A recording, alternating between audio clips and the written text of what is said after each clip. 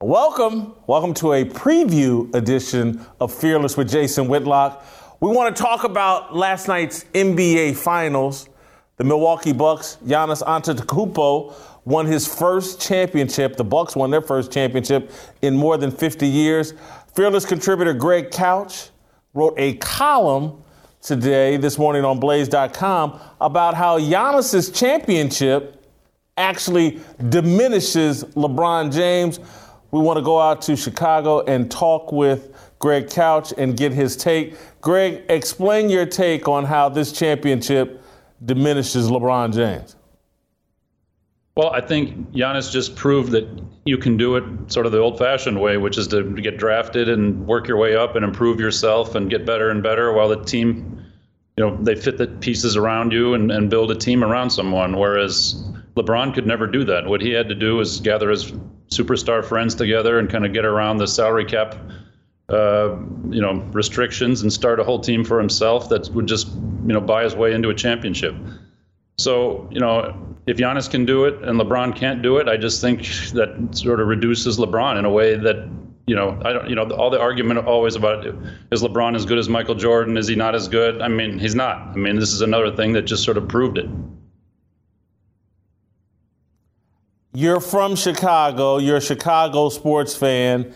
Is any of that opinion based on the fact that you have an affinity for the Bulls and Michael Jordan and a fondness of those memories of Michael Jordan, or are you just sticking to the facts? I think I'm just sticking to the facts. I mean, yeah, I don't think it's if that were the case, I'd be talking about Bob Love right now and how great he was. I don't think it's too big of a stretch to argue that Michael Jordan is the greatest basketball player of all time. And, LeBron did it in a way that's sort of the new way of doing it. I mean, they tried to do it in Brooklyn this way this year and it didn't work. And it's just not as, I know what you're saying. Okay, Michael Jordan had to have Scottie Pippen there. He had to get Dennis Rodman along the way, maybe Tony Kukoc. So, what's the difference? But there is a difference because you start from forming a base and working your way up. Whereas it just doesn't seem the same when you say, okay, I think it's better over there, so I'll go over there and play for them instead and put my team together. It seems like you're not going through the process and you're sort of cheating it and skipping a few steps. So yeah, I think I'm being honest. I'm actually holding back. I actually agree with you. I think last night what Giannis did is a really bad look for LeBron James. I think it ends the whole Michael Jordan, LeBron James debate. It's just over. Giannis Antetokounmpo, despite what Steven Jackson, I guess, went on Fox Sports this morning and said Giannis is playing on the super team. And I'm like, hey, Steven, cut it out. Cut it out. Chris Middleton, Drew Holiday, that's not a super team. I'm sorry. They had the one kid, Bogdan, I think, that left and went to the Indiana Pacers, and he could have been better than Drew Holiday, or, there'll be some disagreement about that. But what Giannis just did, I didn't even think he was capable of doing, particularly after the way Toronto took him apart a couple years ago in that series, where they showed you how to build a wall and shut him down. I don't know if the Suns had the right defensive approach with Giannis or Giannis just got better. But to put up 50 points last night and to hit all them free throws after free throws have been a problem, that's one of the greatest performances of all time. That man carried that team to a championship. It's in this era, in the super team era, LeBron James, Michael Jordan, we need to end that discussion altogether. Yeah, I agree. I agree with everything you just said. And Giannis did improve. I mean, you're right. What happened to Toronto? He got better. And also, just when he showed up 8 years ago, he didn't really have a lot of muscle, and he just got better. It's a process. It's a process. He just got himself better. He built himself into being a champion. And he didn't do it himself, I understand. But he didn't just pick and choose the superstar buddies and let's all get together and have a big party. It's sort of more.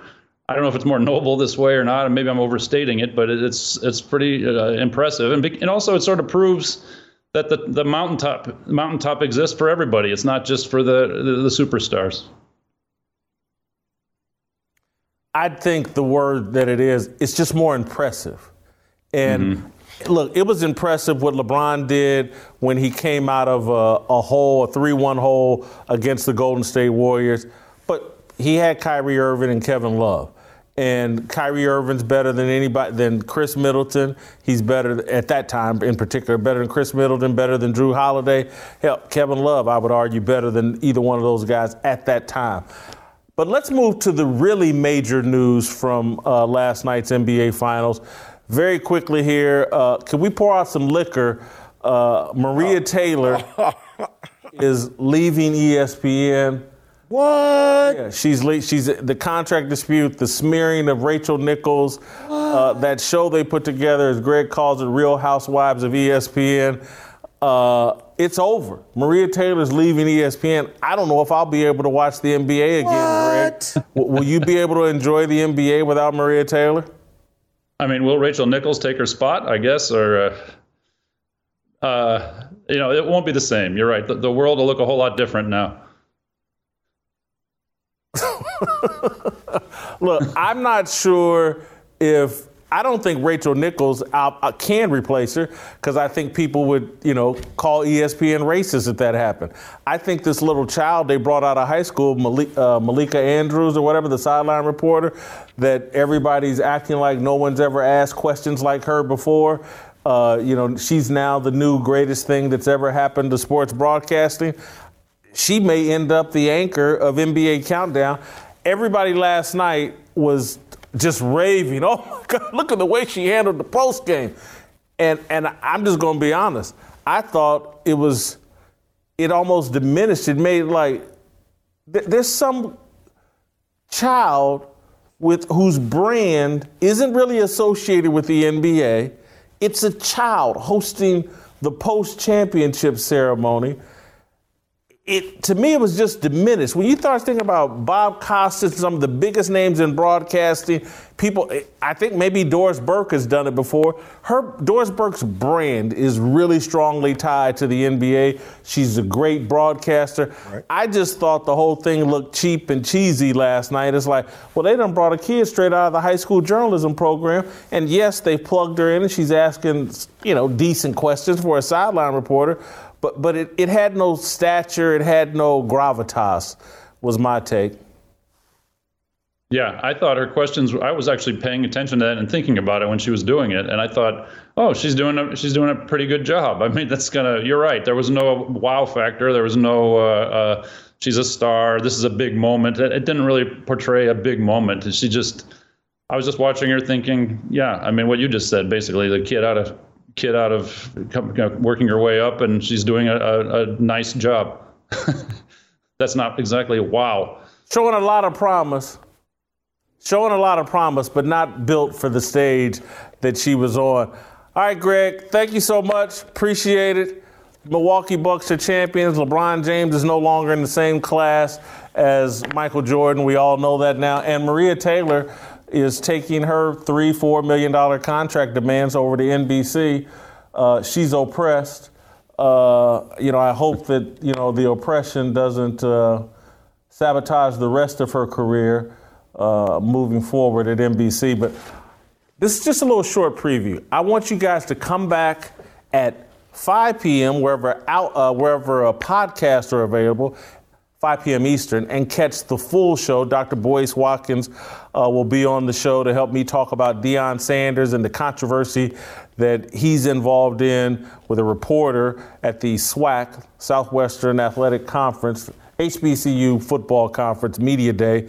Deion got in a dispute. Dr. Boyce Watkins will help me talk about that. And then it's Wednesday. We got some more Tennessee Harmony. Two ministers are going to come in here and help me talk about Reverend Tony Evans's remarkable sermon about what's going on in America and how God is disrupting things. Can't wait for you to hear this discussion. So 5 p.m. wherever podcasts are played, 7 p.m. Eastern on YouTube, Blaze TV, and across where Facebook, wherever videos are played. You can catch the full edition of Fearless with Jason Whitlock. Come back. I wanna be, I just